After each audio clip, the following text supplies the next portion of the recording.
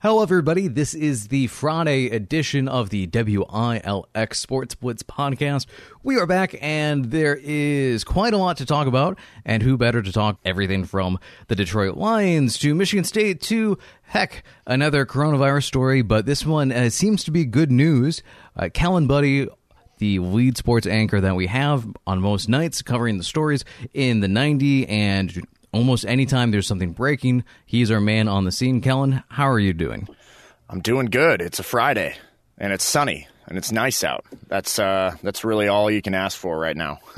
How about you? Good. I am in a third-story apartment I have moved to, and I have learned that warm air rises. Yep. Very much so. And I have also learned that the swamp coolers, those like little mini, you see those things pitched as a personal AC that you pour water into, those things, they need 15% humidity to work. So Nevada, Arizona, Michigan, I don't think ever gets down to 15% humidity. Maybe if like the Great Lakes just didn't exist. Yeah, lots of the ice humidity. water. It's the humidity that gets you. Yeah, lots of fans, lots of ice water, but staying cool. And it's a pretty cool time of year. We're coming up. Memorial Day is just a week out, that long weekend. So hopefully everyone's got fun plans happening. And there's fun times to be had. Like I mentioned, let's start off first with the Detroit Lions. There's been some time to sit back, look back, see what they've done with the draft, and seeing how this team is shaping up. There's been some interesting notes on, offers made towards other Campbells, possibly Iowa State, maybe getting the coaching job there. The team, there's not really the lead offensive weapon, but it looks like, to me, when I take just a first glance at the draft, that they got at least some guys who might be long-term and valuable contributors. I think the biggest issue with when we talk about those long-term contributors is the Lions have had some pretty solid names on their offensive core, but the biggest issue is none of them can stay healthy. So I think the biggest voice crack. That's a hot start. The biggest issue that the Lions are going to have is, can their linemen, and in this case specifically Penei Sewell, can they stay healthy? The biggest problem with the Lions offense has been their pass protection, and they haven't really had a solid offensive line that they've been able to trot out every single game week in and week out. I believe it was a couple of years ago, out of the 16 games they played, I think they had 12 different starting line combinations. There's no consistency there. Consistency is the basis for a lot of success, keeping the same core year in and year out. And for the offensive line, the Lions haven't been able to do that. So I think the talent is there, especially with Penei Sewell coming in from Oregon. But the main question and the biggest concern is, can they be healthy? But overall, I like what they did in the first round. I think Penei was a solid pick. I don't blame them for taking him. I thought Penei might have gone a little higher, which would have left an easier decision to draft possibly Justin Fields or Devontae Smith from Alabama. But overall, I like what the Lions did, and I don't have any concerns other than, can they stay healthy their whole career?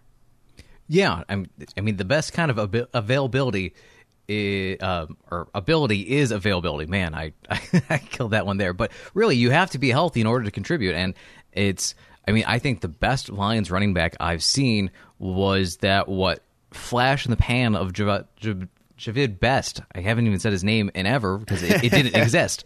But he was an incredible speedster, and he just never was able to play after just a couple of games because of a career-ending issue with concussions. And you can have all the talent in the world, but if you can't get on the field, it's one of those things that I can't remember his name, the Browns lineman who set the record for just most number of consecutive starts. Oh, Joe Thomas. Joe Thomas, yes, the Iron Man Joe Thomas, who was able to be out there for any and everything, and a Pro Bowler on one of the worst teams in multiple worst teams in NFL history, but he was always there and available for his team. And the Lions, there has been a significant amount of turnover. There's it's been stripped down to the studs and then some. I do like that they've built from kind of the inside out, going, O-line, multiple D tackles, because I also think too that those are positions that you can play at a high level for an extended period of time, like Joe Thomas or Haloti Ngata. He had a cup of coffee with the Lions, but you still see Ndamukong Suh is out there being a positive contributor for after more than a decade in the league.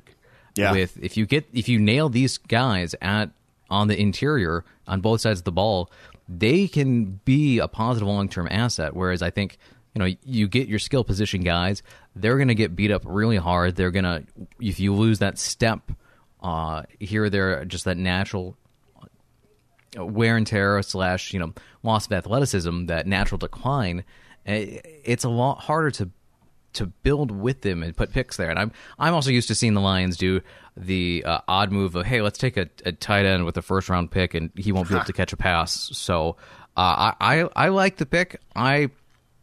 To me, Penny, everybody seems to be really, really high on him, and that's also unusual to see people out there with positive things to say about a Lions first round pick and really glowing reviews. I've got 2 question marks, and they seem to be the same question marks as everybody.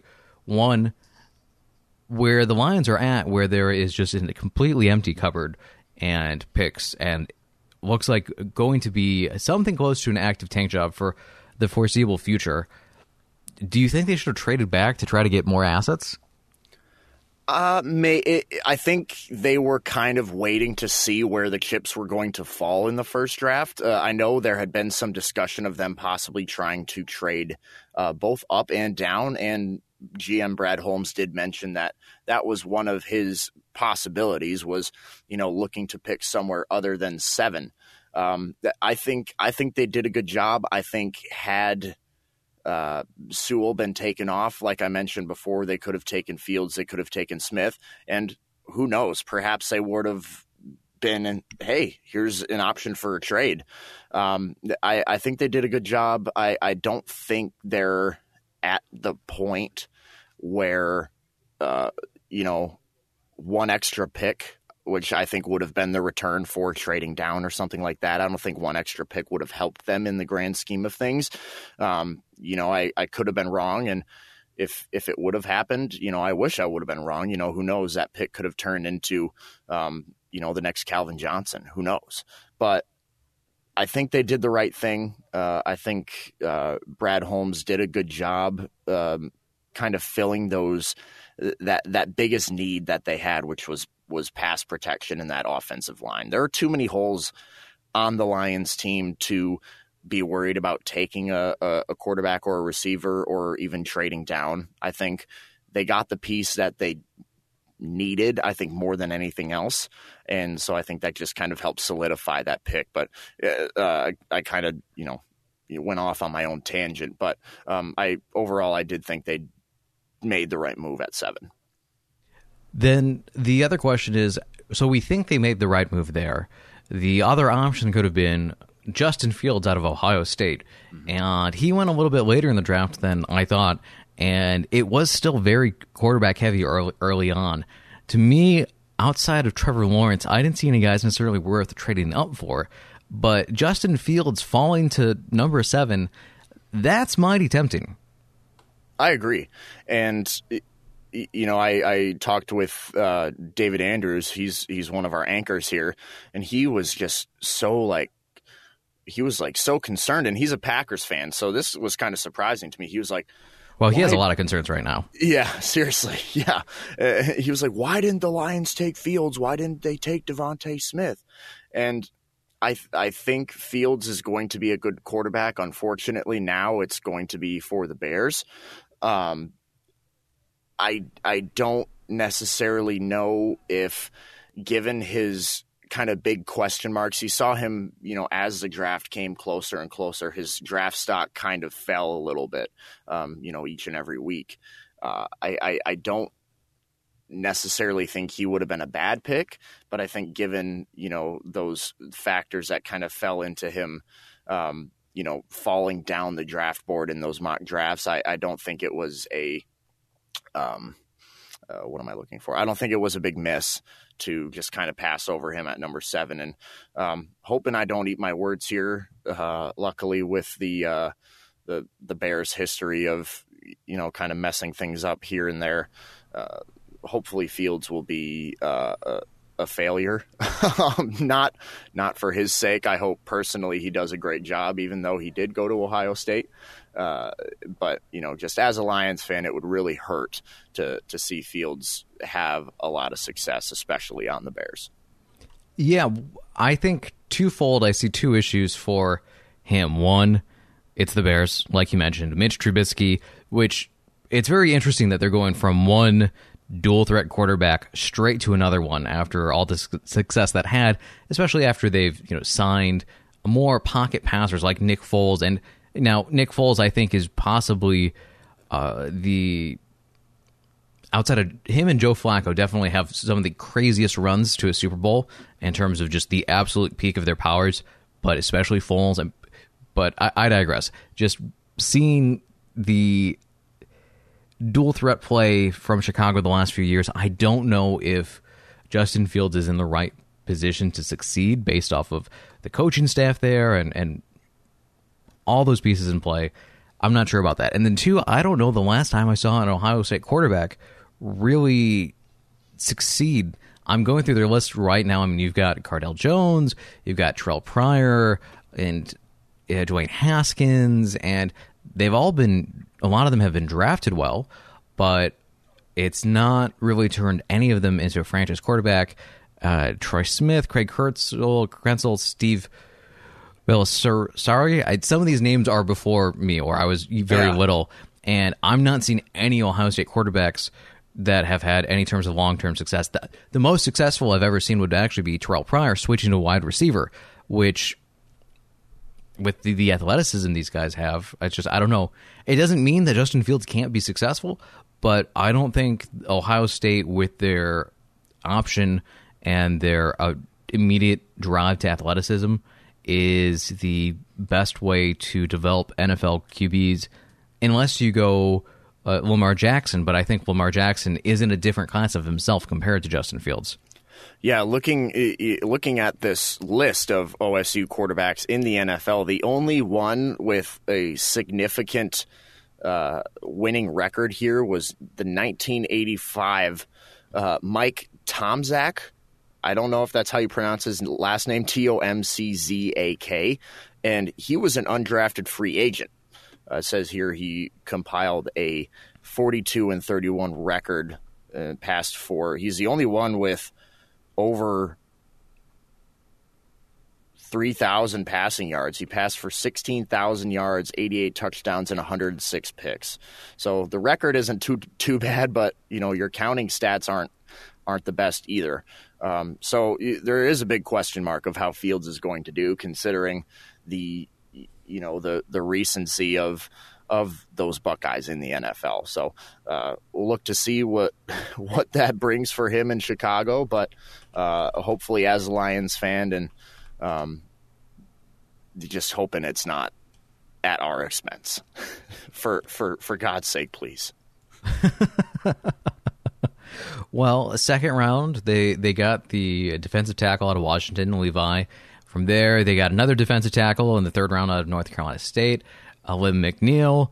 Fourth round, I can't even, I'm not going to, Ifite Melifonwu from Syracuse. It's close enough. It's, I think. And then the name I've heard a lot, both because it's fun to say and because he might be the guy with the most number of targets. A fourth round pick out of USC, Amon-Ra St. Brown. That sounds right. I think it's Amon-Ra, which because I always keep thinking of like a character out of the Mummy movies or something like that. Yeah. And so I don't know how I feel about a Lions team where the lead pass catcher is a fourth round pick that I'm pretty sure how to say the name, but not 100% sure. And it is a position of need. A talented guy going to USC.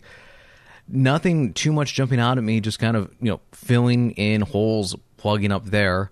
And then from there, we're talking about skill position. They've now let go of a second round pick. Kerryon Johnson has just been waived. So I don't know this Lions skill position right now. What do you make of it heading into? We've got some voluntary practices right now. It's going to be a while till OTAs, but it's going to be a little interesting to see what a new quarterback in Detroit is going to do with absolutely a bunch of guys who will be needing to wear name tags for their foreseeable future. Yeah, definitely. And, going back to Kerryon Johnson, he's one of those guys that it was, he just couldn't stay healthy. He kept hurting his knee. He was out for significant periods of time. And meanwhile, the Lions are bringing in Swift, DeAndre Swift. and that kind of really quickly phased Johnson out of the starting rotation for running backs. And even with Adrian Peterson in the fold, he wasn't getting a whole lot of touches, and he's unable to stay healthy. So what good is he for the Lions? I loved the pick. I thought he did really well in his rookie year, but it was just one of those things where it just kind of didn't work. Yeah. And sorry, I don't know why I stopped talking, but well, I asked you questions there, and the stopped working would be Lions running backs. It's interesting because just looking at the running back position as a philosophy in the NFL, it's a lot of times people view it as plug and play and expendable. If you don't pay the guys, it didn't really work out when you give high level money to Le'Veon Bell or things like that. And we'll see how Derrick Henry ages. He might be the exception to the rule. I mean, any other David Johnson and just all these guys who are big named and big paid running backs, that doesn't seem to work. Now, however, the Lions, I think, was it up until last year, there were marks that no one had been able to break since Reggie from USC came over for the Lions for a hot second as a mercenary, and it's. I mean, if Reggie Bush is the high water mark at the tail end of his career for the Lions, it's really odd that they just can't get production from that position. I think I found they've had guys who have been interesting gadget backs or interesting complementary running backs, but there's just never been any movement on the football. And I can't tell if it's a chicken or egg scenario where they can't find the right guys, or like we mentioned earlier, the line play just isn't there to create any separation. Yeah, I think I'm no football guru. I'm not super into the analytics behind it. I watch it for fun on Saturdays and Sundays, but it looks like a lot of their issues will be solved if they can just find a solid offensive line core. And I believe that's kind of what Brad Holmes and Dan Campbell are thinking, is if we can fix the offensive line, we can protect Jared Goff, we can give our running backs more chances, we can get Jared Goff to find a good relationship with Amon-Ra St. Brown or Tyrell Williams, the free agent signing from Oakland, or even someone else that we never know. It's just been always a big issue where we see guys like Kenny Golladay. I mean, I could not believe how good of a draft pick that was, and suddenly he's too good for the Lions, and now he's going to be on the Giants because the Lions didn't want to franchise tag him, or he had the same issue too of availability. Right. He also kept getting hurt. Yeah, that one too. Yeah. So I don't know. You just never know. I'll probably be wrong. I'm wrong half the time anyway. But I think the issue will be solved if they can just figure out how to keep everyone on the offensive line both healthy and on the same page. Just out of the most morbid curiosity, looking at it right now, Amir Abdullah and Kerryon Johnson at 29 and 30 overall career rushing yards for the Lions. Stafford is just a little behind them at number 33 overall at just under 1,200 rushing yards. If we want to talk about major names who contributed to the Lions, and that running quarterback who doesn't really run very often is almost right there for career totals with the same team. It's scary. And then Theo Riddick's just a few spots down below it. And Theo Riddick I always thought as the gadget back. So it is what it is, the Lions. Now, something that no longer is what it just was Shifting to overall the state of Michigan, and something that will not bring depression and sadness like the Lions have for years and years and years, though I kind of maybe we expect it, and so you find the joy in the pain of the Lions. But the state of Michigan, the COVID mask capacity rules are now changing. Kellen, I'd imagine this is something that you have been having to follow very, very closely, and it's going to impact a lot of things from outdoor venues from here in Lansing with the Spartans in East Lansing, the Lugnuts, and anywhere else that has open-air stadiums. Kellen, what's happening? Yeah, this is fantastic. Starting June 1st, in-state stadiums are going to be open to full capacity. So one of our news reporters yesterday, Maureen Halliday, went and talked with Tyler Parsons, the GM of the Lansing Lugnuts, Jeremy Sampson, the president and GM of the Lansing United, the women's soccer team. And we also got a statement from Bill Beekman yesterday. Spartan Stadium is going to be full capacity in the fall for Michigan State's first, I guess, full official season of the Mel Tucker era. Obviously, COVID kind of messed that up last year, but I mean, this is great. Obviously there is a concern that cases are going to, find another spike with I wouldn't say it's a small number of vaccinations in the state, but I think the number could be a lot higher. So there's a little concern there. But overall, bringing fans back to Jackson Field, Spartan Stadium, this is great. Not only for the teams itself, but for the city, for the economy. It's just fantastic, and I'm really looking forward to actually having fans at Spartan Stadium and kind of going back to normal here in a few weeks. Yeah, I had the chance to talk on the previous episodes. The last two episodes of the Sports Blitz podcast were the Lugnuts preview. For those of you who listened, thank you. If you're looking for a deep dive on maybe how the front office works, our first episode was with Zach Clark. He had mentioned that when they were building the events planning and the activities, they couldn't reveal too much from the get-go. But he did say that they tried to backload it because they were hoping something exactly like this would be a possibility. And so I think it is great that it's working out that way, and that vaccinations where they are right now, that it is basically accessible for anybody at any time to walk in for places. I mean, they've shut down the mass clinics at Ford Field and other situations like that because there's just not a demand for it, and there's now the supply there. So I think with where the availability of that is combined with outdoor and open air has been shown to be one of the best things for preventing the transmission of this. I think this is a very good combination, and it'll be interesting to see, too, what happens with what's the feeling going to be like when you go to a Lugnuts game and it can go past the 20% capacity back up to from the partial capacity, now all the way as it scales up to 100%, and then Michigan State football, what is that going to feel like? And I don't know. I know I am really excited and eager, and I will definitely be going to Michigan State football games this year. But I don't know. Will I still be wearing a mask? Will I be not worried about it? There's a lot of interesting psychological nuances and personal nuances to it. But the one thing I know that will be great is that to hear the roar of the crowd again, just even at the very limited Michigan State spring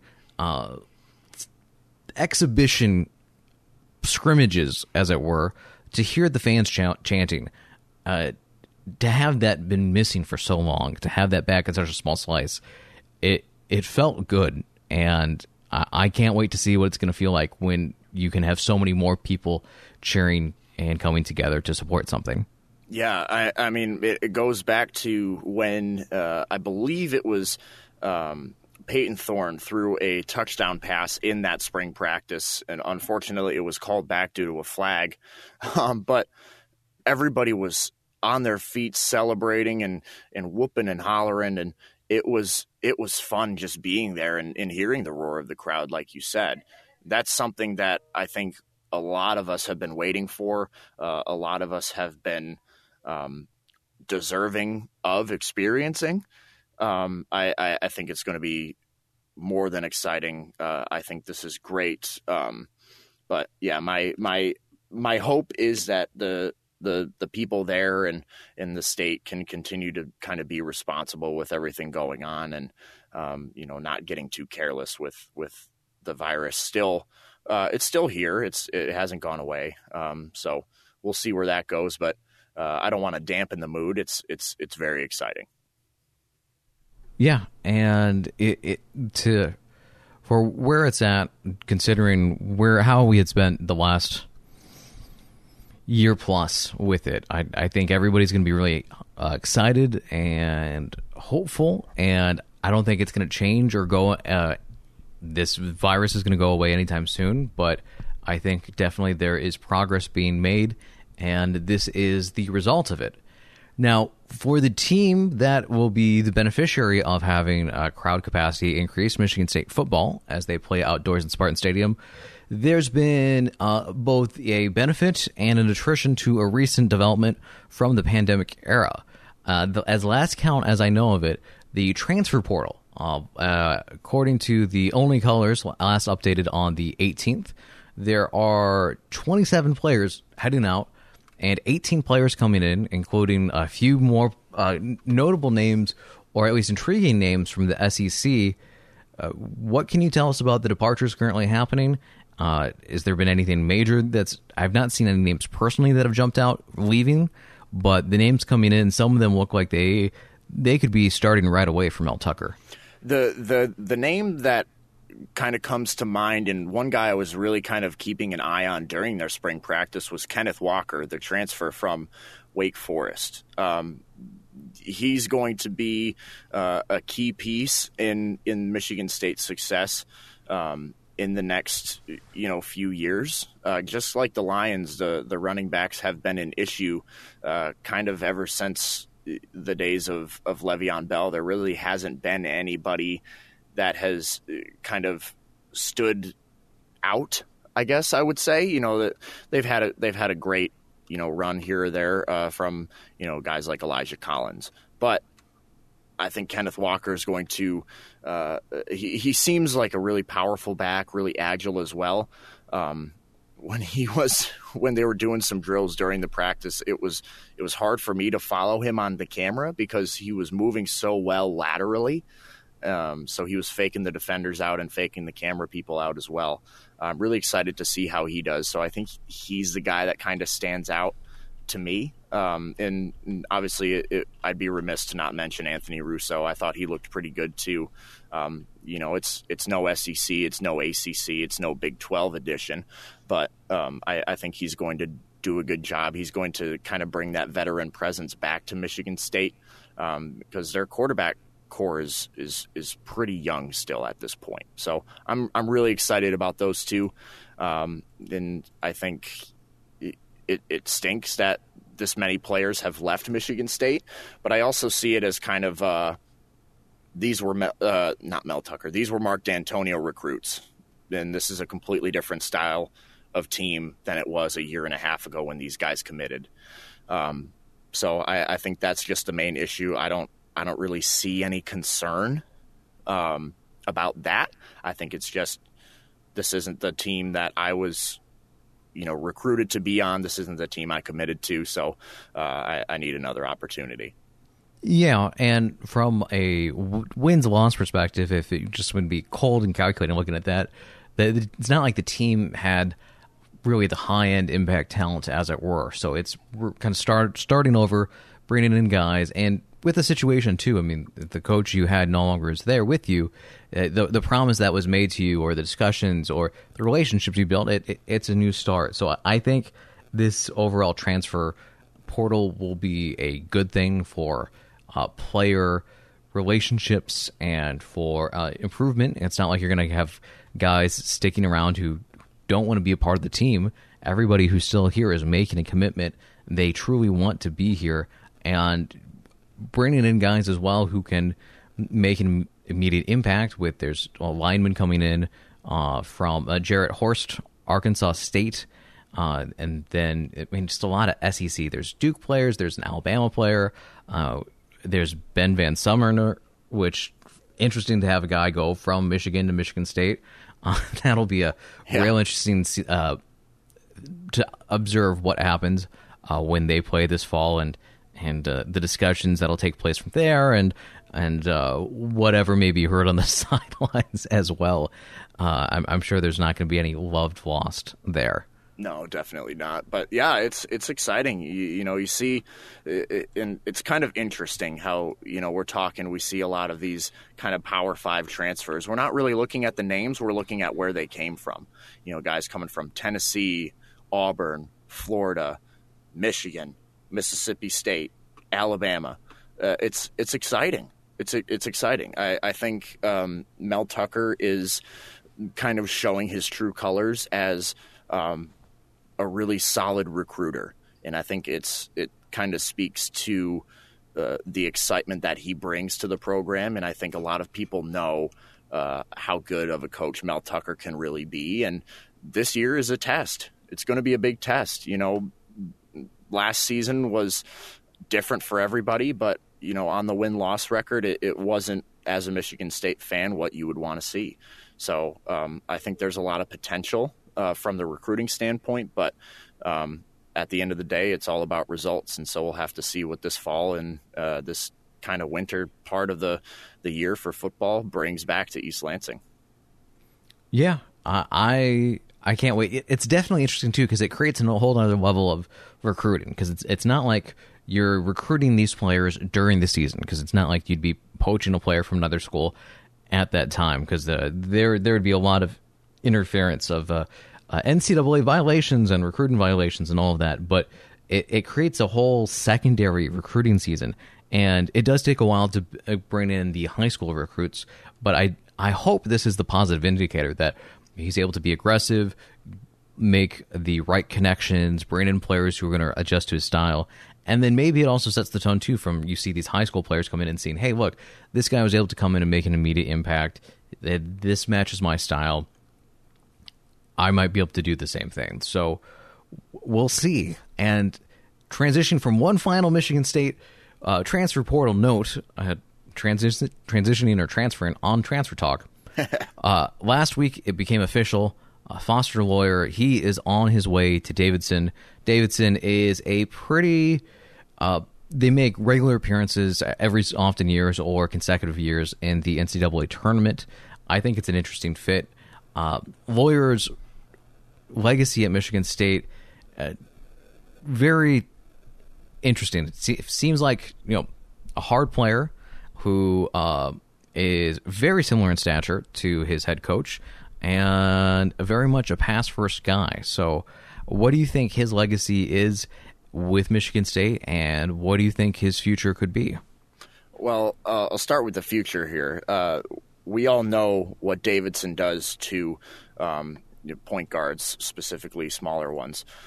So it's obvious Foster Loyer is going to be holding a few scoring titles in the NBA a few years down the road.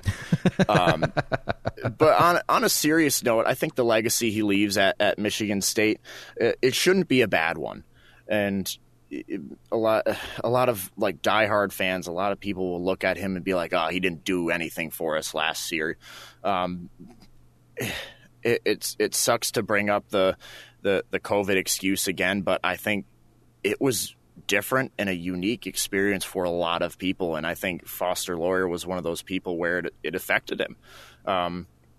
New rosters, new rotations, new routines starting this year, and things just weren't normal, and I think that can have an effect on players a lot more than people think.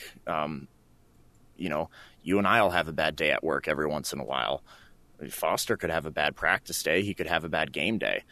It all comes back the same. I think he was a solid player, when he first came on and when he first started actually playing. But sometimes things change. I don't think he should be looked at as a waste of a scholarship. I don't think he should be looked at as a waste of recruiting from Tom Izzo's standpoint. He did what he could, and at the end of the day, kind of just like Jack Hoiberg, he didn't obviously make as many contributions as Foster Loyer did, but at the end of the day, for both of them, it just wasn't a good fit. And what they say is the grass is always greener, and I think Foster Loyer was just looking for another chance, and he sees a better opportunity at Davidson. And just quickly pulling up Davidson, the only other competition he has are guys who are averaging half a point and 1.8 points for their career. One is going to be a sophomore. The other would be theoretically a junior. And based off of what production we've seen from Davidson points guards in the past and what Loyer could do, it looks like he's penciled in right now as a projected starter. I think it's the right move for him. With where things are defensively in the Big Ten and in the physical competition of it, I just don't think he was necessarily the right fit for it. I really, really enjoyed his pass first play. It was something that where Rocket wants, and you got a little bit more of a AJ Hoggard was very green developing, but Hoggard a little bit more pass first. But Watts, he kind of got shoehorned in there as a scoring guard, a guy who he's looking to create for himself, and it kind of the air would go out of the ball a little bit. And with the Loyer, he's in there, and he was orchestrating it. And it's unfortunate that I don't think all the pieces were there, enough spacing, and I mean, just the talent and the depth just wasn't quite there this year in a couple ways. And then you throw COVID on top of it. And for him, it sucks that his season ended with the shoulder injury, because I thought he could have been a steadying hand. And I don't know if he would have emerged in any way, but I think Tom Izzo would have really appreciated to have the option to have the more experienced player out there who can really keep the ball moving and be a positive asset on the team as an option. So I wish all the best for him, and I hope to be seeing him in the tournament, and that would be a lot of fun to see if he can help lead a Davidson team in a year that hopefully, with where things are trending, doesn't have all these random shutdowns and issues like that, and he can be back healthier, better than ever. And who knows, if the bracket draws just right, he could face Michigan State or anybody else transferring out of Michigan State. We might see pop up again. So it could be a very interesting year, although that's a little ways off right now. With the weather being as perfect as you talked about earlier, it is a great day to hit the greens. I know. Looks like you've got something coming up with that. What can you tell the audience you're working on? I'm talking with Michigan State golf senior James Piot today. He advanced to the NCAA tournament this week. So I'm going over to Michigan State, and I'm chatting with him and his coach, Casey Luban. I apologize to him. The pronunciation there might be a little off, but I'm going to see what it was like for him to kind of start a little down on the leaderboard and then kind of make his way back up. And he's headed to Scottsdale next week to participate in the individuals for the NCAA tournament. And I'm really excited. I might bring the golf clubs, might try and take them on. Unfortunately, it won't be a full 18, might not even be 9 holes, might not even be 1 hole, but we'll see. I'm excited to talk with him, and I'm excited to kind of hear Michigan State's perspective on what it's like. They haven't had anybody in the NCAA tournament individually since 2002 and with the team since 2007. So it's been a long time coming for them, and I'm sure we're going to hear nothing but positive things about what James has done in his career at East Lansing. Well, I can't wait to check it out. Hopefully everybody has the beautiful weather to enjoy everything in a lovely and social distance way. Where can people follow the latest developments that you're up to, as it seems like things are coming fast and furious right now for the state? Yeah, they sure are. So on Facebook, it's WILX Kellen Buddy. And on Twitter, it's just @KellenBuddy. My Twitter situation is figured out. I'm a little low on followers.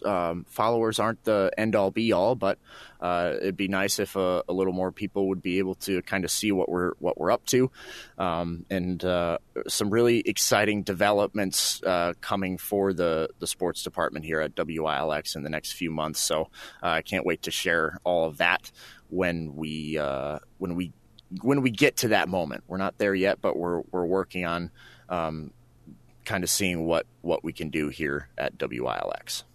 Well, can't wait to see that as well. And everybody check him out on social media. Kellen, thank you so much for making time for us today. and I will see you next week. Thanks a lot, Jonathan. We'll be in touch. Have a good weekend. Stay cool. I almost said stay warm, but stay cool. It feels to me like we went from mid-50s and windy to mid-80s without really getting any of that high 60s, low 70s perfect kind of temperature, and that really ticks me off. Yeah, I'm just glad I'm not out wearing pads right now and running 2-a-days because it feels like we've gotten straight to that weather. So yes, exactly. Perfect.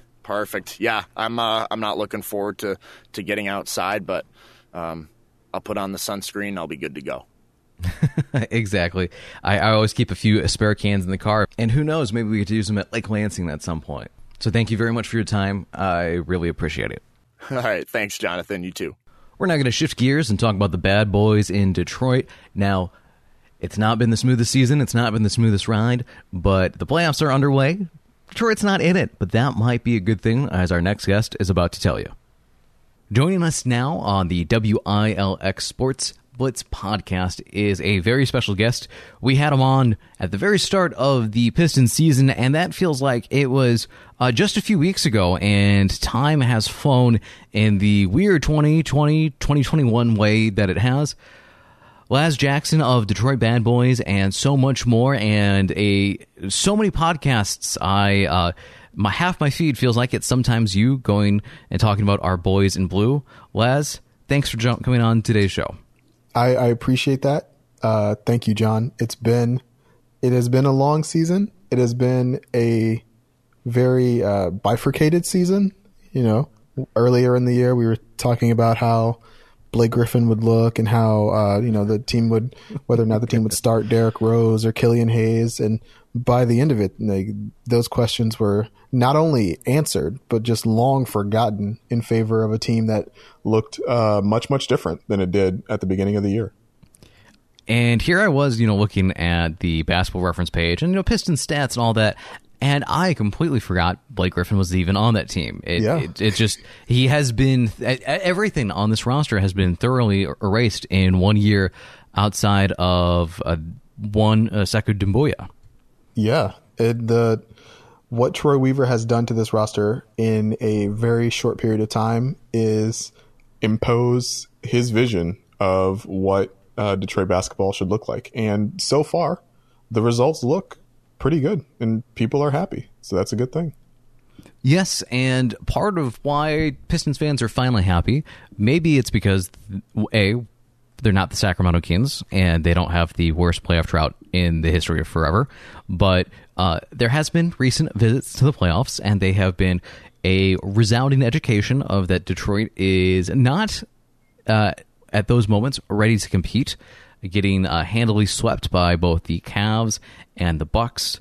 They have finally picked picked a destination, and they are going full rebuild. And with that full rebuild comes with the lovely record of 20-52. Now, that is not the full 82-game season because this year has been shortened due to the pandemic and then the quick turnaround time from the NBA bubble. The Pistons, they did secure a top 3 lottery odds spot, and I believe I'm 99% sure that the top 3 odds are all the same. So as long as the Pistons were one of the 3 worst teams in the NBA, which they handily did, they are guaranteed an even shot at the number 1 pick, and then the rest of the odds from there. Anything I'm missing in terms of big picture that you can think of? I think I wouldn't characterize it as handily. It did come down to the final game of the season to secure those lottery odds. And the only other thing I would say is that, yes, the top 3 teams all have equal shares of the first 3 picks in the lottery, but what the odds determine is the floor. So right now, the Pistons have the second worst odds. They finished the season with the second worst record in the league and the second best lottery odds.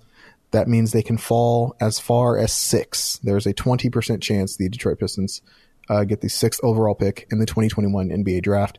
And if they had the third worst record, it would be 7th. The 4th worst record, the false second far, would be 8th, et cetera, et cetera.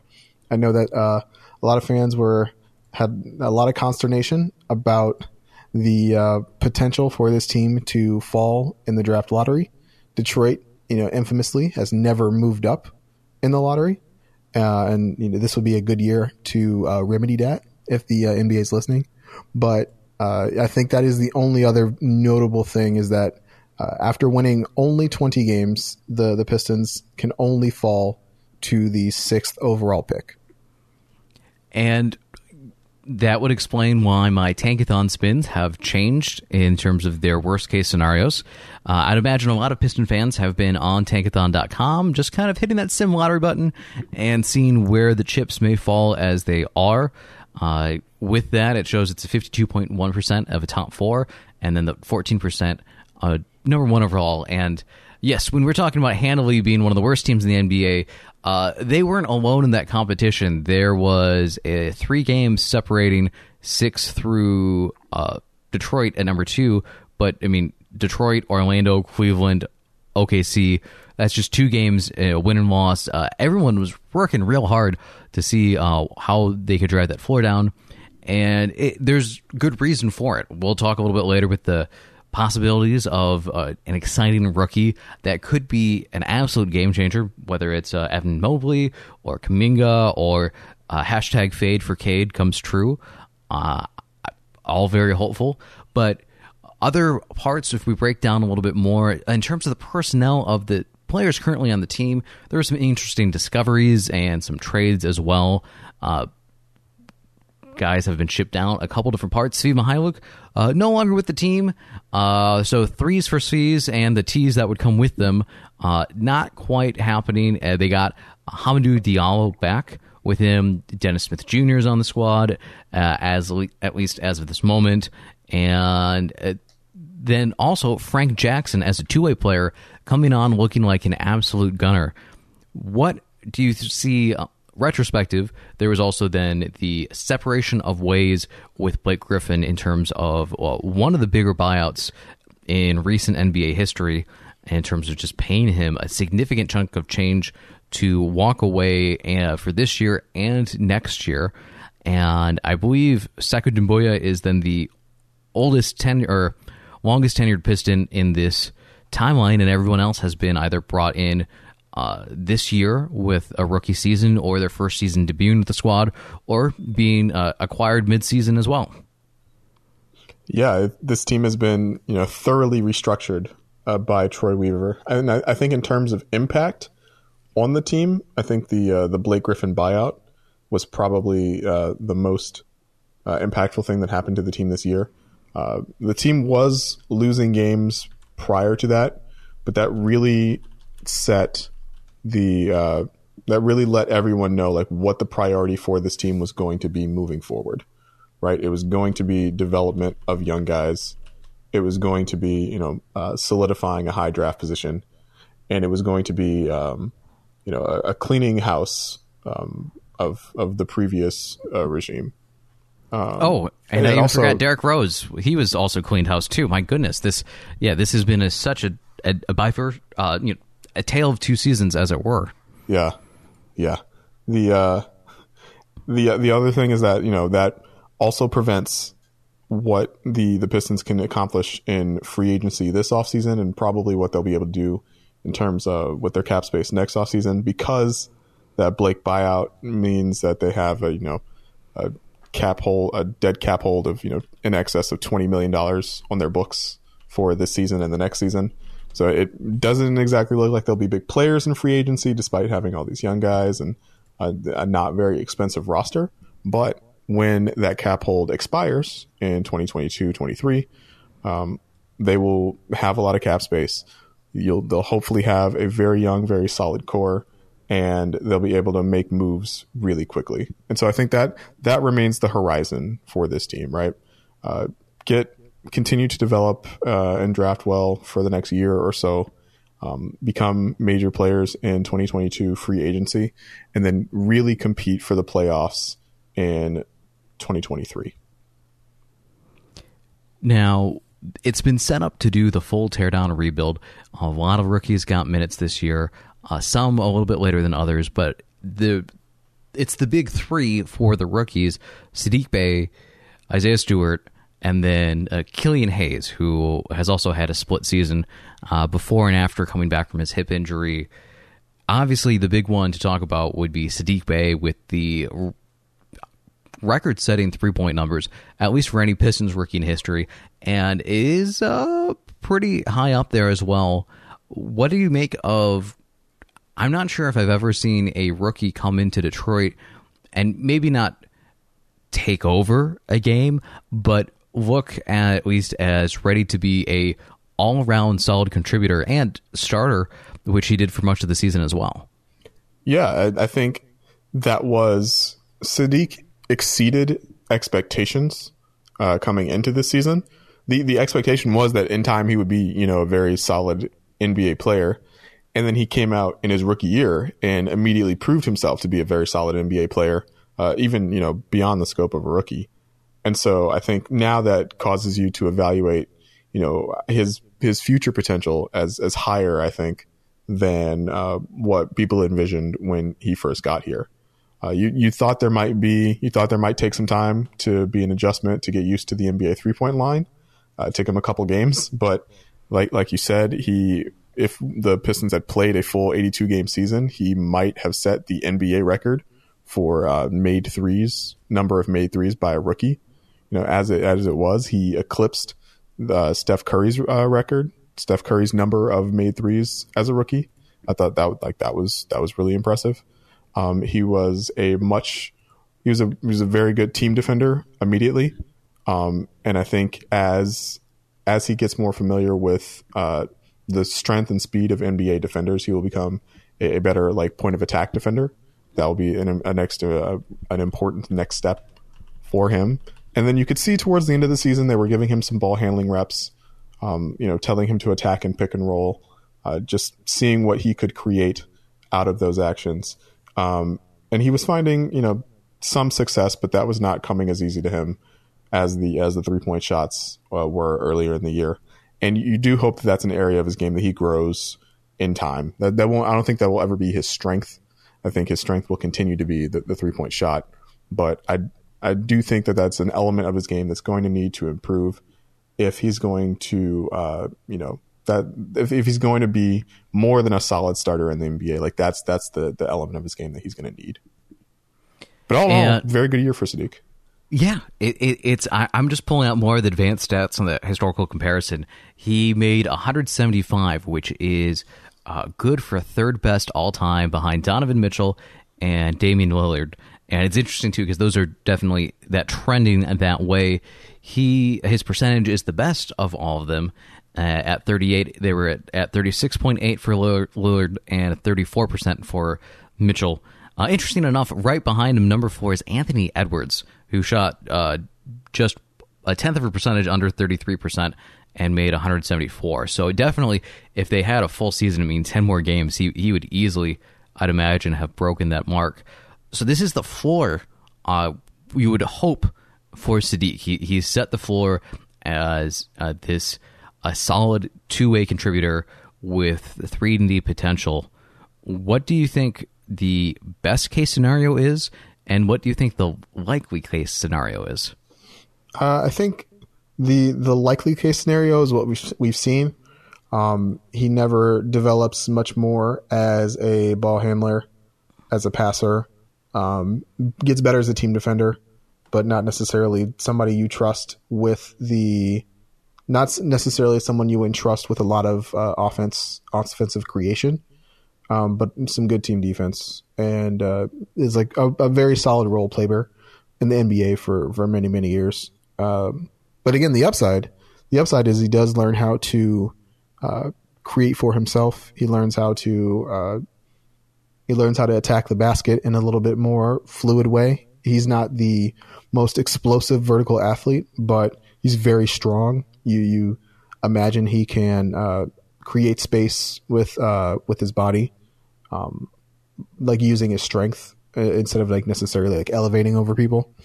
And maybe you imagine him posting up smaller guys as a way to create his own offense. That's something I think you could see in a playoff setting. And in that case, he becomes not necessarily the scorer that Damian Lillard and Donovan Mitchell are, but an elite role player in the mold of, I'm trying to think of like a better name, in the mold of like a Marcus Morris, right? Somebody who is, if you're lucky, the third or fourth best player on your team, but a very, very good third or fourth best player to have. And a deadly 3-point shooter. I mean, Marcus Morris, especially just late stage of his career, holy cow. I mean, the numbers on the Clippers right now for that whole team is just insane. But he had his initial year with Detroit, was an incredible 3-point shooter.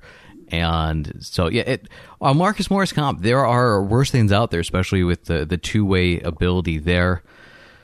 Someone who is making an impact also on both ends, especially on the boards for Detroit, Isaiah Stewart. I'm going to say it now. I was very, very vocal in the Detroit Bad Boys comments. I'm like, hey, you guys you don't take a center. Why would you take a center where, I mean, this team, there's so many holes and talent deficiencies. You swing for the fences. But Isaiah Stewart has proved me wrong on such an incredible level.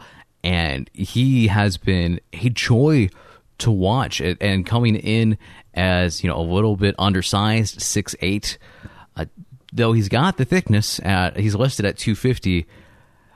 Are you team Beef Stew, or do you have another nickname you prefer for him?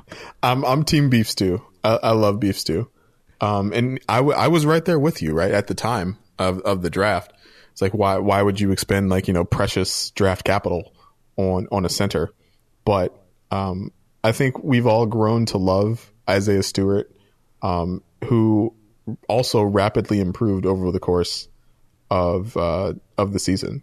Earlier in the year, he made strides, and he impressed a lot of people with just his motor and his energy, attacking rebounds, giving a lot of effort defensively, just as a glue guy. But as the season progressed, we saw him make pick and pop threes. We saw him take more threes late in the season. And I really think that's the big thing that opens up his offensive game, is if he's a spacing threat and forces guys to leave the paint in order to guard him. We saw in the Chicago game, right? He was able to pull the big out of the paint, pump fake, and then drive all the way to the rim. That was something that, was definitely not on the scouting report when Isaiah Stewart was drafted. And so if he's able to do more things like that, if he's able to, be more than just a rim runner and an energy guy, like the future holds a lot of promise for Isaiah Stewart. The other two names, just looking at from a developmental standpoint, just because maybe we've seen both a limited sample size with their time with the Pistons this year. Killian Hayes, the rookie French point guard, who I believe is the youngest on the roster by a few days on Isaiah Stewart, which also then that's incredible. Isaiah Stewart, yeah, he turns 20 tomorrow. So happy early birthday, Isaiah Stewart. Killian Hayes is about, looks like 60 days away from turning 20 as well. There's a lot of youth there. The other name, Hamidou Diallo, a very athletic, very much the Troy Weaver mold of the athleticism that is jumping out of the gym, dunking on your face, and in theory would have the tools to do incredible things defensively. He's also 22 right now. What do you think of the two guards that Detroit, one, has picked and then also made an investment in trading for, and kind of how they fit on the team going forward? Hayes, I kind of start and stop with the hip injury, but both of them have shown pretty intriguing flashes. Yeah, it was a rough evaluation for Killian Hayes just because of the injury. And he had a very difficult year, right? He struggled out of the gate, was handed the starting job, but not necessarily a huge share of the offense. At the time he was deferring a lot to Blake Griffin, to Jeremy Grant, to Mason Plumlee, deservedly, because those guys are really good players. But that didn't leave a lot of room for him to do the things that we thought would make him special at the NBA level, the things that he showed in Germany. And then, so he was playing really poorly. He was shooting really poorly, and he was turning the ball over a lot. And then he got hurt. So immediately out for 3 months, and got the time to sit on the bench and learn the NBA game. The team shifted under his feet, right? Like in that time since he got hurt, we talked about the two halves of the season. Blake Griffin was traded, Derrick Rose was traded. The team really restructured itself into a more younger, more fast-paced team. And so when he returned, we saw the normal progression you expected to see out of a rookie point guard from Killian Hayes. Still not amazing as a finisher, still kind of tentative around the rim, but you definitely saw more of the passing vision that makes him special. And you saw some flashes of the ability to create his own shot with step backs, with side steps. You saw some threes off the dribble, some pull up threes. You saw the crazy outlet full court passes to Saddiq Bey in transition against Oklahoma City. You see what makes Killian Hayes worthy of being the number 7 overall pick. And so on the whole, the numbers don't look great. But again, 19-year-old point guard who was out for 3 months with an injury, got better as the end of the season went along. There's still a lot of optimism there, in my opinion. And then Hamidou Diallo was an interesting case. They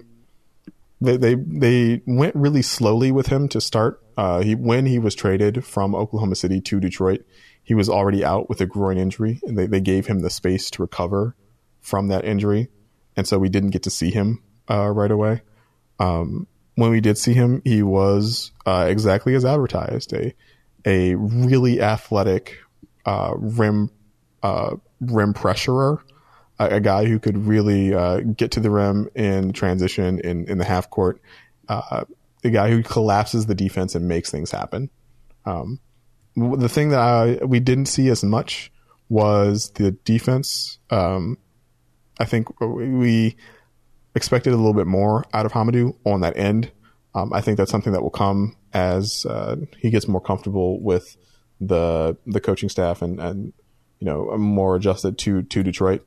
And that's something I think they emphasize to him next year is this, part of what makes you special is the havoc you can cause and the pressure you can bring on defense. And we really want to accentuate that instead of worrying about you, trying to score. But there's a lot of hope in what Hami brings. Troy Weaver, after the season was over, said they're very interested in retaining him and keeping him on. I don't think I've ever heard a GM give away leverage for a non-max rookie restricted free agent like that. But Troy Weaver obviously knows Hamidou from his days in Oklahoma City, has a lot of faith in him, and so I think there's a lot of optimism around both of those guys for the Pistons moving forward. What's interesting is what happens, with some additions around those two guys, right? A lot of the guards at the top of this year's draft class are very interesting. Would be interesting to a team like Detroit. You do kind of wonder how drafting one of those guards would impact the playing time of both Hami and Killian. But I think that's a good problem to have, right? If you have a lot of talent at the same position, especially with ball handlers, I don't think that's a really big issue to worry about in the NBA in 2021. Yeah, especially with positional versatility and this smaller shift as well. And maybe if you get someone who has guard skills, but they're a little bit bigger as well, that overlap is less of an issue. So you kind of talked a little bit about the fit ideas of it, and this current roster as constructed is very interesting because it looks like they've got, there's the 3 rookies, and then there are some other interesting parts with, you've got the Dennis Smith trade there, and his rights and what's going to happen with that. I'd imagine the Pistons wouldn't really be wanting to keep that around with the cap hold and what they do, because I think that's something around it's my mind's very fuzzy on it, but it's like $10 million chunk of change for Dennis Smith, which doesn't quite seem like a return on investment, just with how that shakes out. But you also have guys like Josh Jackson and Saban Lee, and so and then of course you've got Jeremy Grant and Mason Plumlee as well. So I'm seeing a lot of starters or solid contributors and role players, and there's the philosophy out there of, play guys who don't suck. And I think Detroit has a lot of players who have the potential to not suck.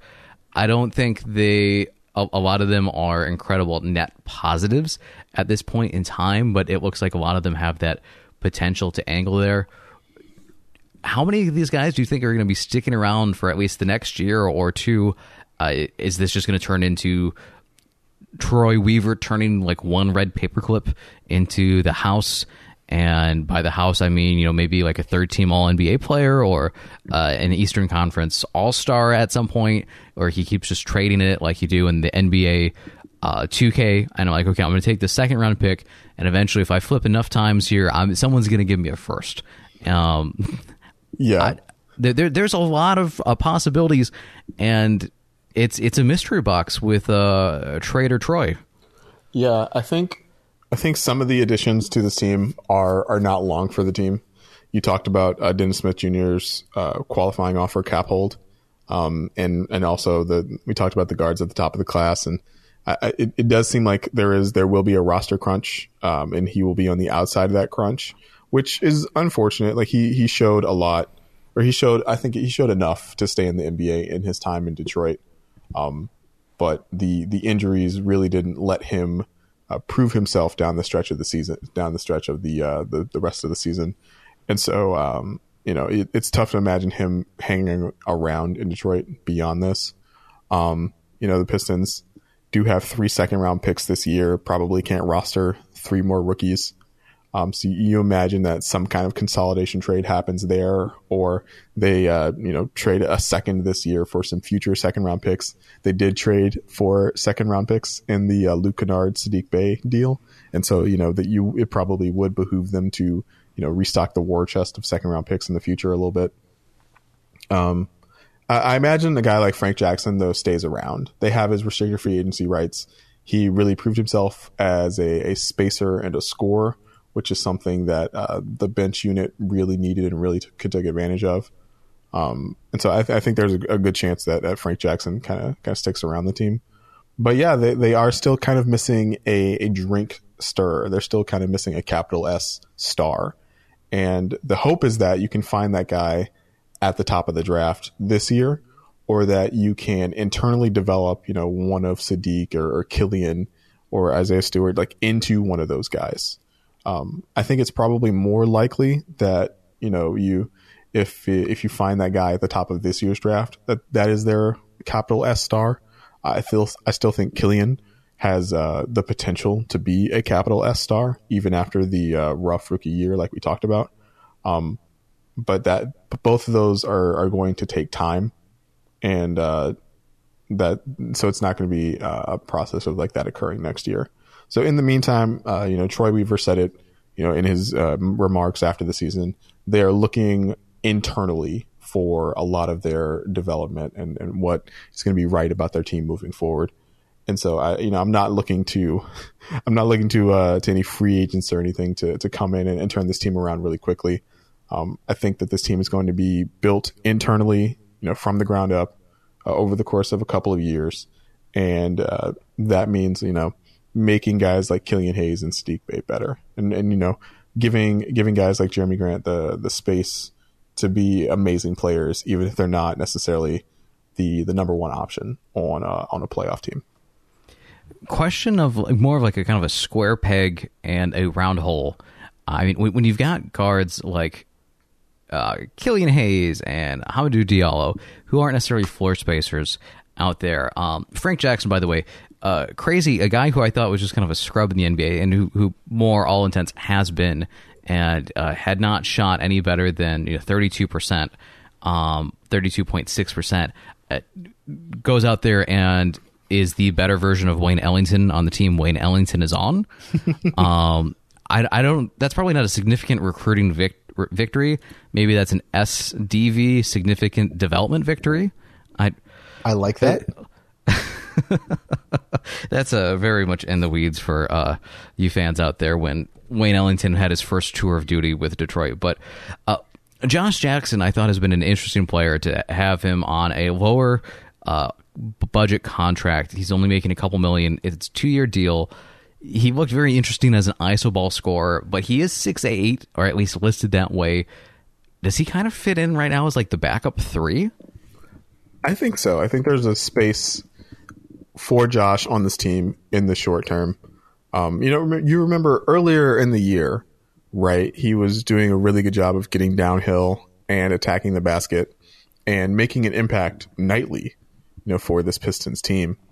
The ankle injury occurred that really kind of sapped a lot of the momentum he had about the team, about his season. I believe by the end of it, he was only shooting 30% from 3, which, flatly is just not, it's not really good enough for a guy who has as many attempts as Josh did. And it was down from previous career numbers. And so you would hope he become a better 3-point shooter in time. But he still brings a lot of energy. He's another guy who provides a lot of pressure on the rim, another athletic guy who can defend, and another guy who kind of fits Troy Weaver's priors. And he's here on a very cheap deal, right? The room exception for 1 more year. And so I imagine he is here, but I don't necessarily know if he's part of the long-term future for the Pistons. Short-term, definitely. Long-term, 2023 and beyond, not as sure. I think it helps him that he's a native Detroiter. People know him. They let him speak to the fans when they first allowed fans back in the arena, which I thought was really interesting because, even at the time he was coming off the bench. And so they seem to be really prioritizing the Detroit connection with some of these guys. And I think that's important. I think that's an angle you definitely want to play up when the team isn't as good as the fans might like. But I do think that also is like one more point in his favor to be a part of this team in the short term. Yeah, and I think he did the image rehabilitation tour with Memphis. The Suns' time with that did not go well. I've not heard anything negative about him since he's been in Detroit. So I'm really hopeful the skills put together. He is age 24, but still that's young enough where you think, we just saw Christian Wood, who had bounced around significantly more so, and he's been able to show the last 2 seasons that he's been able to take another step. So there is the possibility of growth there, and especially to have it on, a $5 million budget, and then I think that means with that 2-year deal, early bird rights, but that's a little ways down the road. The last part of reflection I want to talk about with you is from a fan perspective. This is the most Detroit has ever gone towards losing for quite a while, and it is different watching a team that, hey, I'm going to turn on and I'm hoping they lose this game, and I am not really watching for Blake Griffin or a push for the playoffs or the incredible Tobias Harris momentum post-trade where they just went on an absolute tear, and Ersan Ilyasova is taking charges, and you're looking at that. You're like, no, Ersan Ilyasova, I have no need for you. I have no need for old vets on this team. Give me all the minutes to Killian Hayes, Frank Jackson, all the rookies. How have you perceived the season? Has it been enjoyable to watch? Do you shift what you find enjoyment in? No, absolutely. You shift what you find enjoyment in. I think it really helps that the expectations were properly managed to a low point early in the year, and I think people were hungry. I think fans were hungry for something new and different, right? We have seen this team try and compete for the playoffs with a roster that's not, an elite level talent roster. We've seen that story. We've enjoyed those teams, definitely. but that's not necessarily like what the fans want to see forever. And so I think something a little bit different for 1 year was nice. I do wonder about people's appetites for another, 50, 60 loss year. I don't think people have another one of those in them. And so I think there will be expectations placed on this team next year, depending on the draft pick. But yeah, I think, and it was also easier to get away with because of the pandemic, right? No fans. No fans in the stands. Yeah, now you have a good excuse for why the arena looks so empty. Exactly. A lot of opportunity for the team to think about how they are going to market this team moving forward without the pressure of fans in the arena, or having to worry about ticket sales, right? And so I think that's an underrated element of this year, but something that shouldn't be completely dismissed offhand. But yeah, I think the season was definitely a success, but I would not like to have many more successful seasons like this, right? You'd like to have maybe another season like this where all their rookies are healthy and play well for most of the year and start to actually develop into really good players instead of just like good players for rookies. And then you're looking at 2 years down the line, you're looking at the playoffs, right? I think that's the timeline that we've been handed down from Troy Weaver. That's the timeline Dwayne Casey has bought into. I think that's the timeline fans can wrap their head around. But you poked fun at Sacramento earlier, right? Like nobody really wants to be Sacramento with some good young dudes, but like no shot at the playoffs. You don't want to be, Orlando with a good number of young dudes, but injuries really prevent you from having the year you want to have. And so I think fans, again, like it was an enjoyable season. It was a good season. Can't have many more enjoyable seasons like this one. Yeah, the only other time, so I was just morbidly curious, the last time Detroit had 20 wins would have actually been last season, but that one was cut short, which ruined the tank momentum quite all the way. 93-94, so hey, the year I was born, the Pistons were just as bad. That's hopefully not prophetic. And then 79-80, so a three-way tie for second place, worst all time in terms of wins. Losses, it is by far and away the worst. So it's been a while since the Pistons were bad on purpose. Let's see, what's the overall rating? I mean, yeah, it's all rough across the board, but needless to say, they succeeded at this goal, and usually you don't see a tanking coach get an extension, but Casey got a year officially signed and then another year added on to his contract.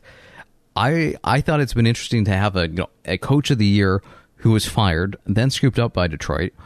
Detroit tries to make a push for the playoffs, and then there's this pivot really hard into a rebuild, and the young players more or less flourish under him.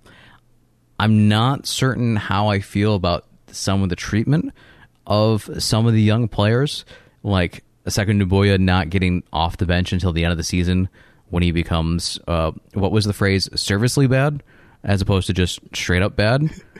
And then, though Killian Hayes absolutely starts the season as the true point guard, as opposed to the slowly working his way in, and from the minute looks shook out there.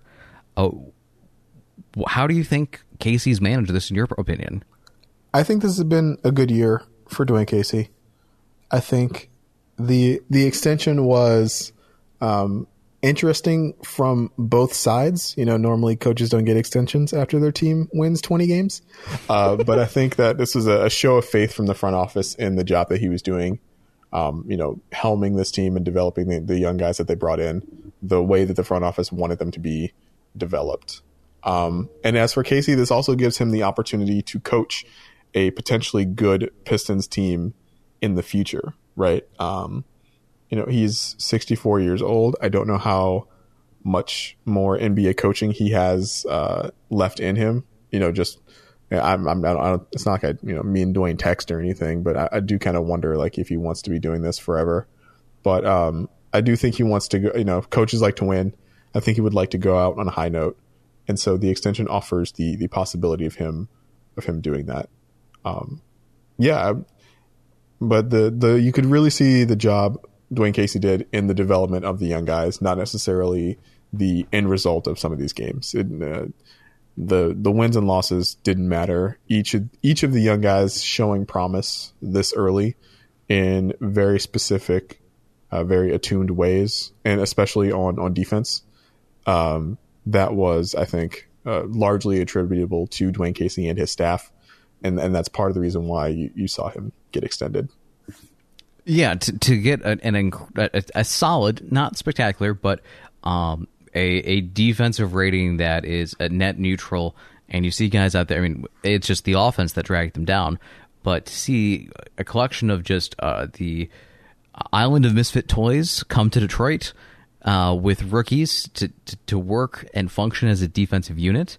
When you see, teams that are hoping for championship odds that can't even put together passive moments on defense, I think that it does say something, and it does show something, and hopefully bodes well for the future, which worst case scenario has the number 6 pick in a 5-player draft. However, the 5 players, if they get any of them, could be very interesting.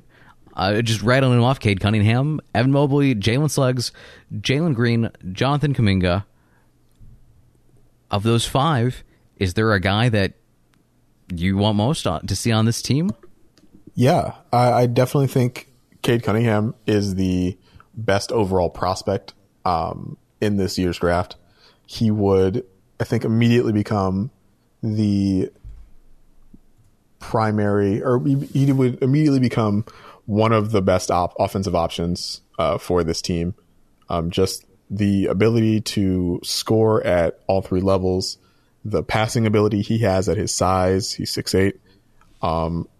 The way he carried that Oklahoma State team that was not very good to an NCAA berth, to the Big 12 finals, the tournament, the conference tournament finals. I Not believe. Good might be generous. That team had literally no spacing. Yeah, that was not a very good team. But he was quite good on it, right? And so I'm very eager to see what he offers, right? And with NBA spacing, with NBA caliber teammates, functional players like maybe at least a Sadiq Bey or a Frank Jackson. Yeah. Even a Mason Plumlee, right? Big men are so important for pick and roll scorers, just as dive threats, as guys who operate out of the short roll, as guys who set solid screens and create space for guards to take advantage of. Just having an NBA caliber center like Isaiah Stewart or Mason Plumlee, I think would also be pretty huge for Cade. Yeah, quick shout out to Mason Plumlee, who also why we have Dwayne Dedmon, you got a serve so big.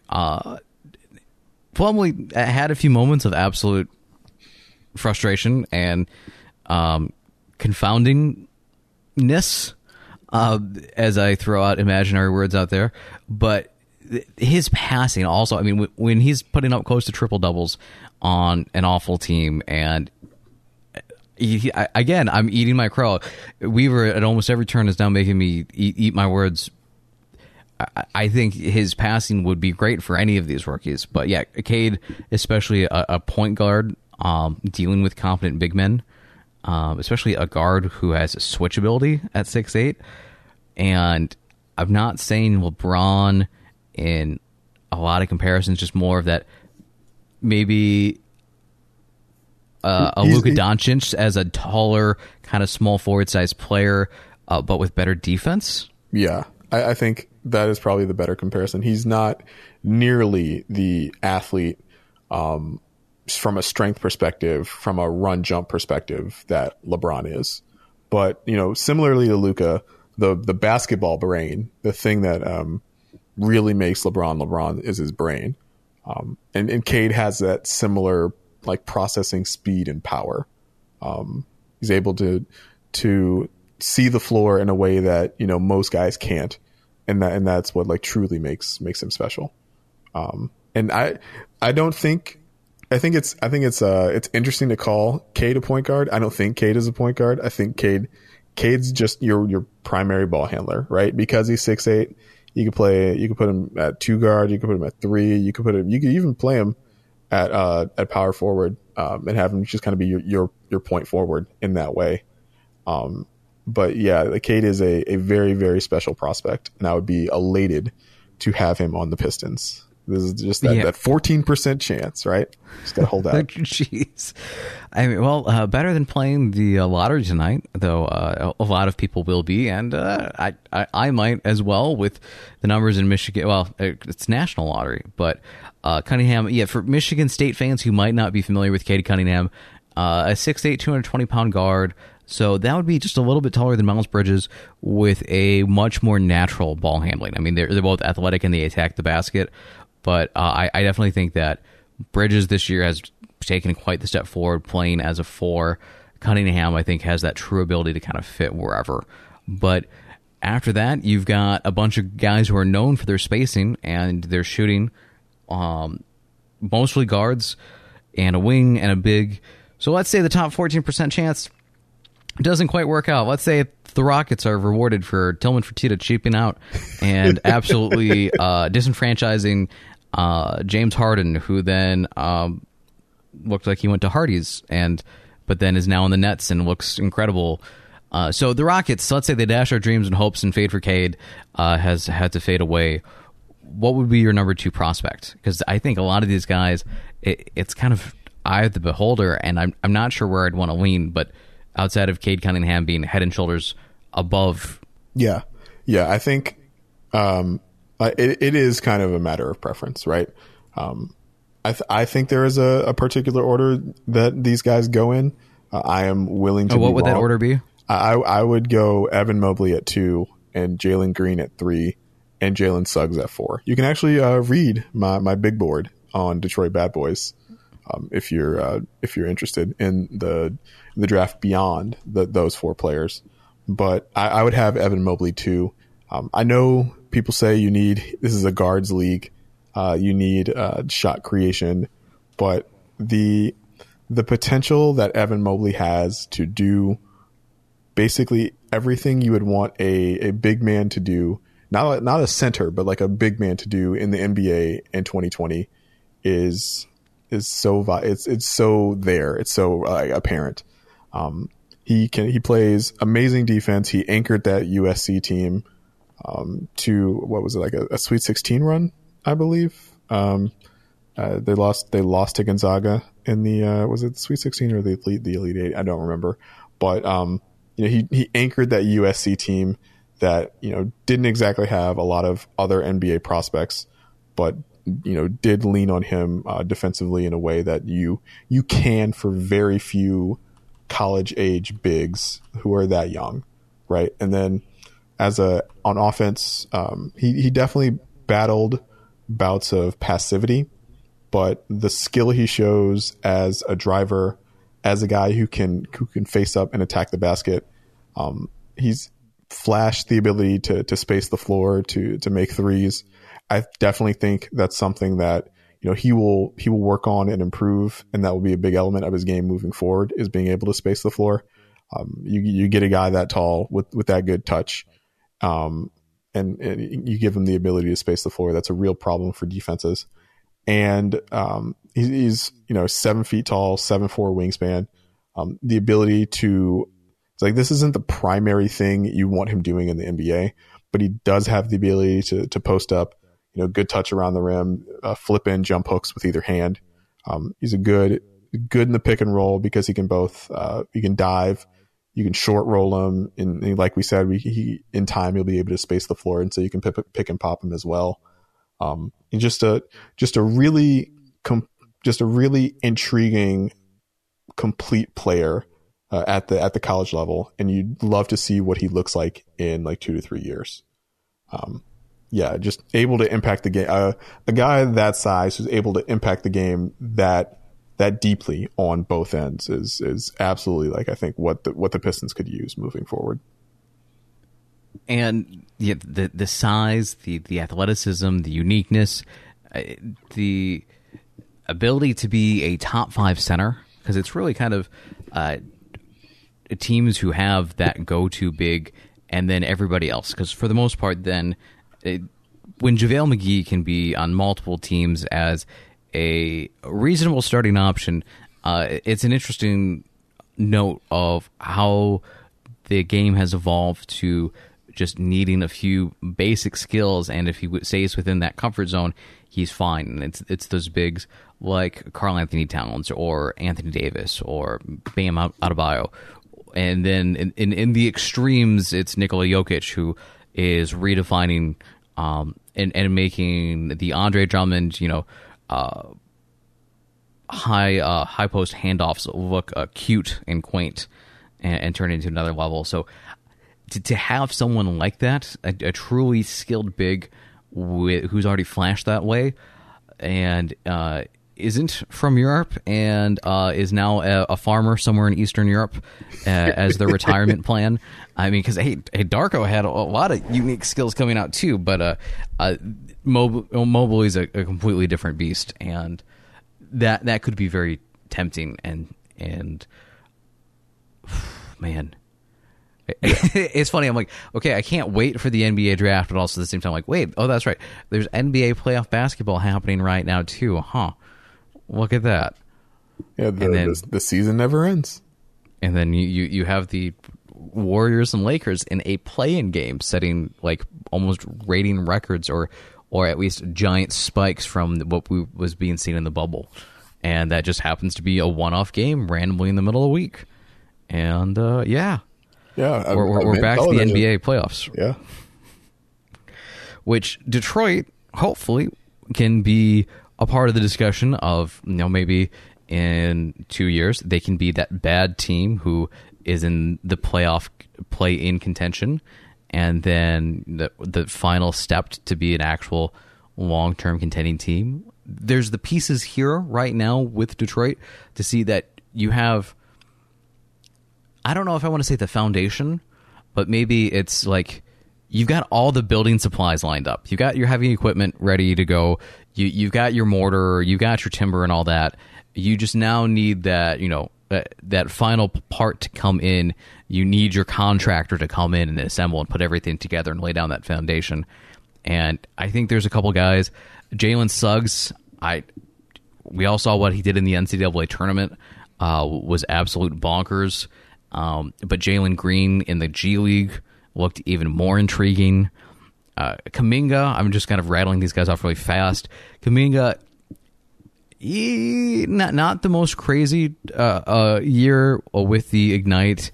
Kind of faltered, didn't live up. I mean, a 49 true shooting percentage, especially when you got a guy like Jalen Green right next to him with 6.1 or 61% true shooting. That's interesting just to see how someone is adapting to the G League and the Ignite and all that, and vice versa. But there's a lot of opportunities there for Detroit to do something with it, and I'm hopeful it all comes together. Do you, in the dream scenario, if I say, hey, in 2 years you're the general manager and you got Cade Cunningham, where would you see this team? How would you see it existing? I think the hope for this team in 2 years would be a season very much like the one we just saw out of the Atlanta Hawks, right? Where you are led by your number one guy, your all-star in Trae Young or Cade Cunningham in this scenario. You have a lot of support from a lot of other young guys, like your Killian Hayes and your Sadiq Beys and your Cam Reddishes and your DeAndre Hunters. And you have another one or two big free agent acquisitions. The Hawks had Clint Capella. The Pistons could have, I don't know who that person would be, but in some time you'd have that someone with that level of impact. And you you have a very winnable first round series, right? You have a series that people expect to be a series, and you have a lot of optimism about the future of the franchise, right? There's a lot of room for the team to go up, but they're already at a pretty good level. I think that's the ideal situation for the Pistons 2 years from now, right? And in a good place you can easily envision them being in a better place in 2 more years, but taking it in 2 year increments, I guess, taking it a little bit at a time. Yeah, that's an interesting comparison. I wasn't necessarily thinking of the Hawks, just mostly because I think of like Trae Young as that young, exciting player. But if Detroit gets that guy within 2 years, I mean, there is the possibility within this draft that they find their Trae Young or their, Devin Booker. I mean, Detroit had the chance there, but we're not talking about that. We're not talking about past drafts. That's a long time ago now. We can let that one go, I think. But to go from the Hawks have been 5th worst in their division. They've been a bottom feeder, and it looked like they made enough right moves to put something together that has some opportunity to grow with the right part. So that could be very interesting to see, especially with how the play-in game, well, you got teams like Memphis and the Pacers. The Pacers are the walking wounded. Memphis is just a young team with who knows what's going on with Jaren Jackson and other opportunities with the Wizards and all this stuff. Just now, big picture, or just since I'm going to go off of playoff talk, what do you think of the play-in game? What do you think of this like oddly constructed play-in tournament? I think it's been good for the league to have so many teams competing for something that they view as valuable this late in the season. I think the play-in games themselves have been, unfortunately, largely a disappointment. Not necessarily in terms of like who won or who lost, but in terms of the quality of play. A lot of them have been not that competitive, and I think that's not exactly what the NBA was looking forward to. But the play-in games that have been competitive, right? The Memphis San Antonio game, the Lakers Warriors game, like those have been just those have felt very important, and those have felt like must-see basketball. Those have felt like playoff games in a way that I think the NBA was hoping for. And so you can see, I think that this is something that we're going to see moving forward and that we should embrace. But we got to find a way to make these games a little bit more competitive. But when they're competitive, they're excellent games. Yeah, it's given a team like the Lakers, who've been decimated by injuries, with Anthony Davis and LeBron. Still, I mean, if the Lakers, now they didn't quite fall out of it, but to really have the ability to cement in here and to feature Anthony Davis and LeBron and Steph Curry, same thing. The Warriors, with them absolutely being decimated, to at least give teams who have a chance. I mean, the Wizards, my goodness, Daniel Gafford for MVP, right? For I not necessarily for going on the numbers of the best scorer in the league, and then they're just on a good team, but in terms of apparently acquiring Daniel Gafford was the key to unlock the Washington Wizards going on an absolute tear. Apologies to Jesse Goldsmith-Schuster, the voice of the Lansing Lugnuts, and his Wizards fandom, and me poo-pooing the Wizards when I talked with him the other week. So yeah, I think it is good to have not a bunch of garbage basketball at the end of a season where it's just so blatantly teams are tanking, that there is this something to aim for. And the last week of the season, so many games still had incredible value and merit on what it was going to do, the standings and all of that. So I think it's an overall win. And I think if I was Detroit and they made the play-in next year and then got smoked, I wouldn't mind it, because it would be interesting to see just where the team stacks up and compares to other, but also not really losing your odds or spots in at least getting a younger rookie. I think there's a lot of potential here for balancing your good teams versus your growing teams, and not necessarily punishing a young up-and-coming team for making the playoffs by making them automatically, get out of the lottery spots. So I think those are some inventive things that have happened, And that's perfect for an era where we have such an inventive general manager in Detroit with Troy Weaver, who no idea what he's going to do. The only thing I think I can bet money safely on is that LeBron James is not coming to Detroit. And I agree with that. Anything else feels like it could be in the realm of possibilities with that man.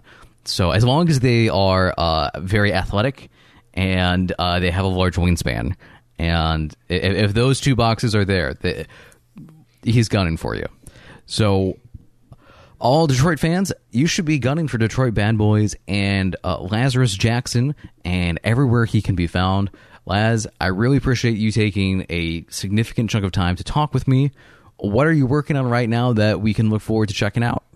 So thank you again, John, for having me on the podcast. I really appreciate it. Fans can follow me on Twitter at LazChance, at LazChance. Like I mentioned earlier, my big board just came out on Detroit Bad Boys.